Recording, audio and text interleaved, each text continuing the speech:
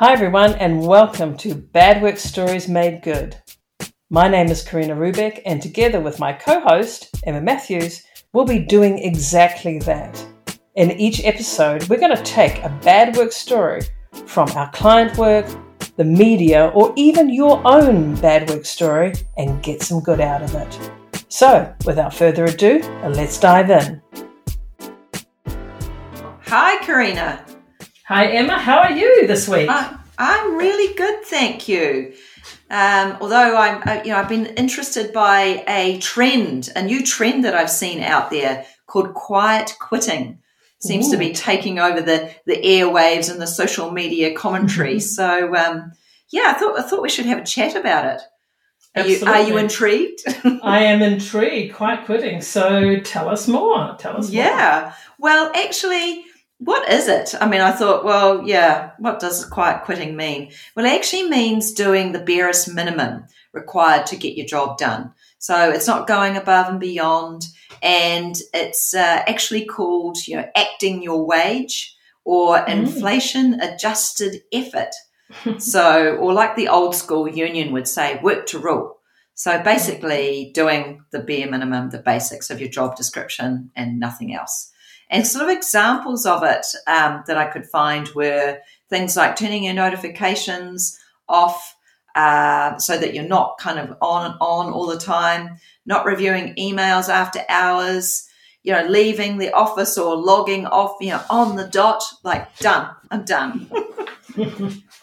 And so it kind of sounds like, there's a lot going on right now. Obviously, there's a lot of change, but it sort of seems interesting that we've got to this point. What's really going on when we sort of hear about this as a trend? As the response to the overwhelm, and in fact, the speed and intensity that we had been working during the pandemic has really, exhausted a lot of people. Everyone's been affected for sure. The other underlying issue could be obviously feeling that contributions are not being recognised. So really, on the surface, it might seem like, basically we all need a break. The intensity's been a lot. And they also call it coasting, and rather than after the Great Resignation where people were really, jumping out of jobs, the pandemic, again, people felt, locked in. They felt they needed a new job and, the Great Resignation came about. But actually now people, jump jobs, didn't necessarily find it a good thing. And so they've now decided they'll stay put and just go on the quiet quit or the coasting. So, bit of a reaction, I think, to the hustle culture. But, but I'm thinking, what's the bad work story behind this? So what's your first take on it? Yeah, I think the reality is that when I think about, being in that state of just doing the barest minimum in a job, believe me, I've been there. I think we all have. We all have at some point. We're just like, actually, what's the point? What is the point, right? Not recognised. I'm not going to get any more. This, it's that feeling of disengagement, that feeling of like complete and utter. What's the point, really? I suppose it's so the bad work story for me is that when I'm in that state, I know my health and well-being suffers because basically I feel uninspired. I don't feel like there's any point. I feel no worth or meaning to actually I feel like a machine, to be honest, if I'm in that state. It's just like, tick the boxes, do the basics, get through the day. But actually, for me, I hate working like that. So that disengagement, that feeling of lack of connection, it's checking out. So I think that for me, the bad work story is the spiral that could happen, right? That disconnection. Yeah. What about for you? Well, what comes up for me is the framing of it, right? So quiet quitting. So I get that perspective that you've shared, and I'm just wondering around the emotive nature of words being used like coasting, and I think, correct me if I'm wrong here, but the original Quiet Quitting was the original, kind of video that came out of TikTok was about, doing a good job within the boundaries of your job description, right? So actually being productive, doing your thing, but actually calling it a day around kind of overextending or over-efforting around what in the kind of engagement world we would say discretionary effort.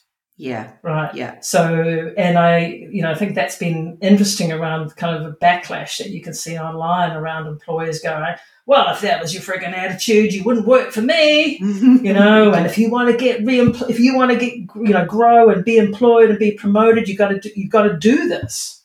Yeah. So I think it's interesting to look back to what you just, introduced earlier, which is the hustle culture.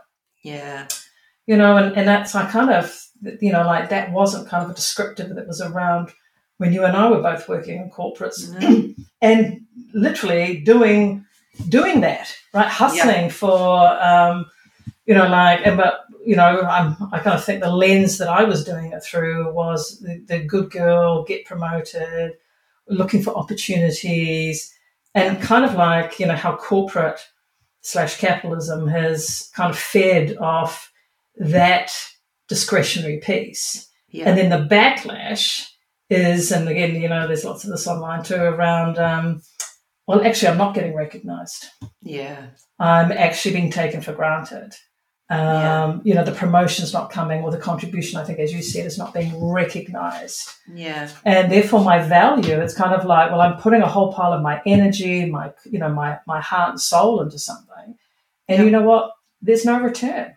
Yeah. So that bounces concepts of purpose, of values alignment, of exactly. my alignment and coherence into what I'm about. And of course, that links back into the Great Resignation conversation, and this is a subset of that. Like if you don't freaking care about me and my growth, my path, and maybe, and I'm assuming here that I've tried to communicate that, because that's the other flip side, right? Is how have I taken responsibility for my needs? Yeah. Have I communicated these? Have I actually said, hey, I need to give you some feedback around how I'm, I've done this for a while, this is not working for me, or there's no recognition there. How do we create a win-win and focus on the purpose and the vision we're working to, what actually gets me out of bed? Absolutely. And, I think the reality is that most organisations are going through so much change based on post-pandemic realities of what the world is, like now, that there is so much work to be done in terms of that, reviewing purpose in organisations, reviewing vision, and where are we going? And I think, quiet quitting could well be a symptom, again, of just that real disintegration of, maybe the way we've worked in the past and, what the purpose of an organisation's here for. And, whether sort of senior management and boards are really saying, what we need to do post-pandemic is not get back on track, but actually reinvent, review everything and actually say, are we relevant? Are we relevant in this day and age for our market, for our customers, for our people? What is it we're really here to do? And, while I don't like the word pivoting, it's like, there is a point at which taking a turn in a completely different direction or really recreating the organization. And I think that if the symptom could be that, looking at quiet quitting, if you're a leader in an organization and you're saying, God, they're all checking out, I haven't got an engaged team here any longer. What do you do? What are you going to do? Yeah, exactly. What would you do? And, well, I think the other thing is to recognize some statistics, which, I think something that was done by Gallup before the COVID was that 71% of millennials were disengaged. Yeah. Yeah. That's a hell of a lot, right? Yeah. And then if you're talking, you flip that and say, okay, well, let's, say only 30% of your workforce or your team is actually like and engaged is kind of like the discretionary effort, and you do it, that's a friggin' load of wastage and, like human waste in terms of potential and energy and ripple effect and all of that stuff. So back to your question is what the hell do we do with this? Yeah. So, and I think for any leaders listening, this is really scary, important stuff. It's like shit, like this is your freaking, I was about to say this is your freaking job. And it's like, becoming that team coach, but, the leadership piece around how are you bringing your team back? How are you facilitating these important conversations in a safe and trust environment where people can really speak what is going on for them, and with the potential, like quite quitting, coasting, I'm going to stay here, response, and with everything pointing to a recession, it's like how do you actually, people aren't going to get up and leave. I mean, some people might, some people might go, what, great opportunity, I'm going to follow my passion, my purpose.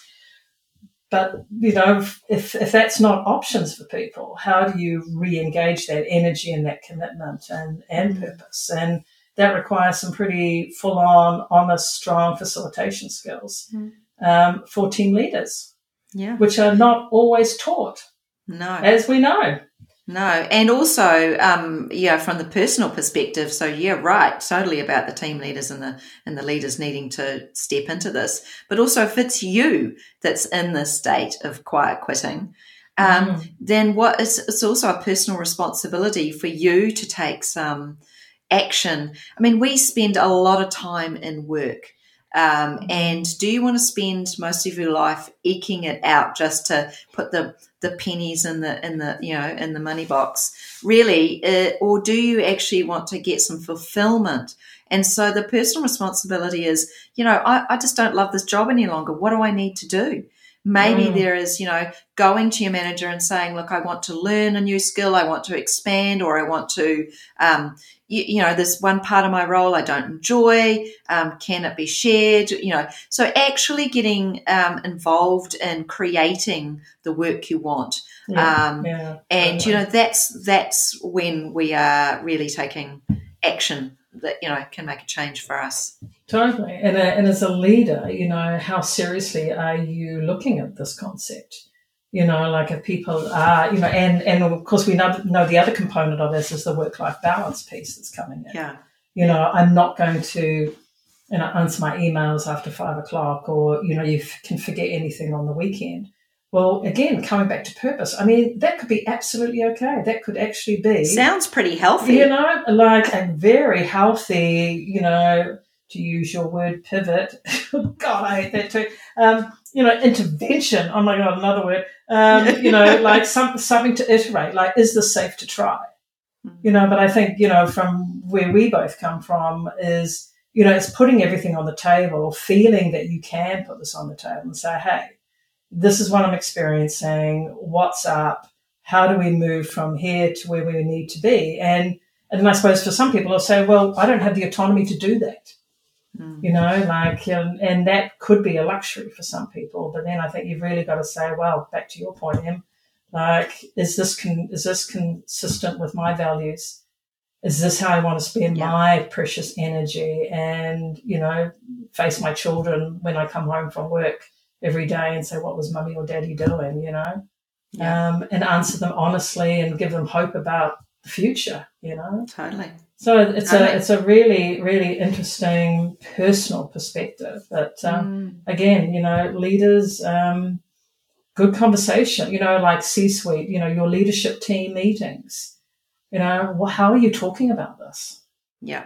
And I'm sure people have got pulse studies and, their HAVE studies and all of this, stuff going on. It's like, and, lots of corporates will have action plans in place, which is, kind of funny that this is still happening, right? Absolutely. You can hear me banging the table here.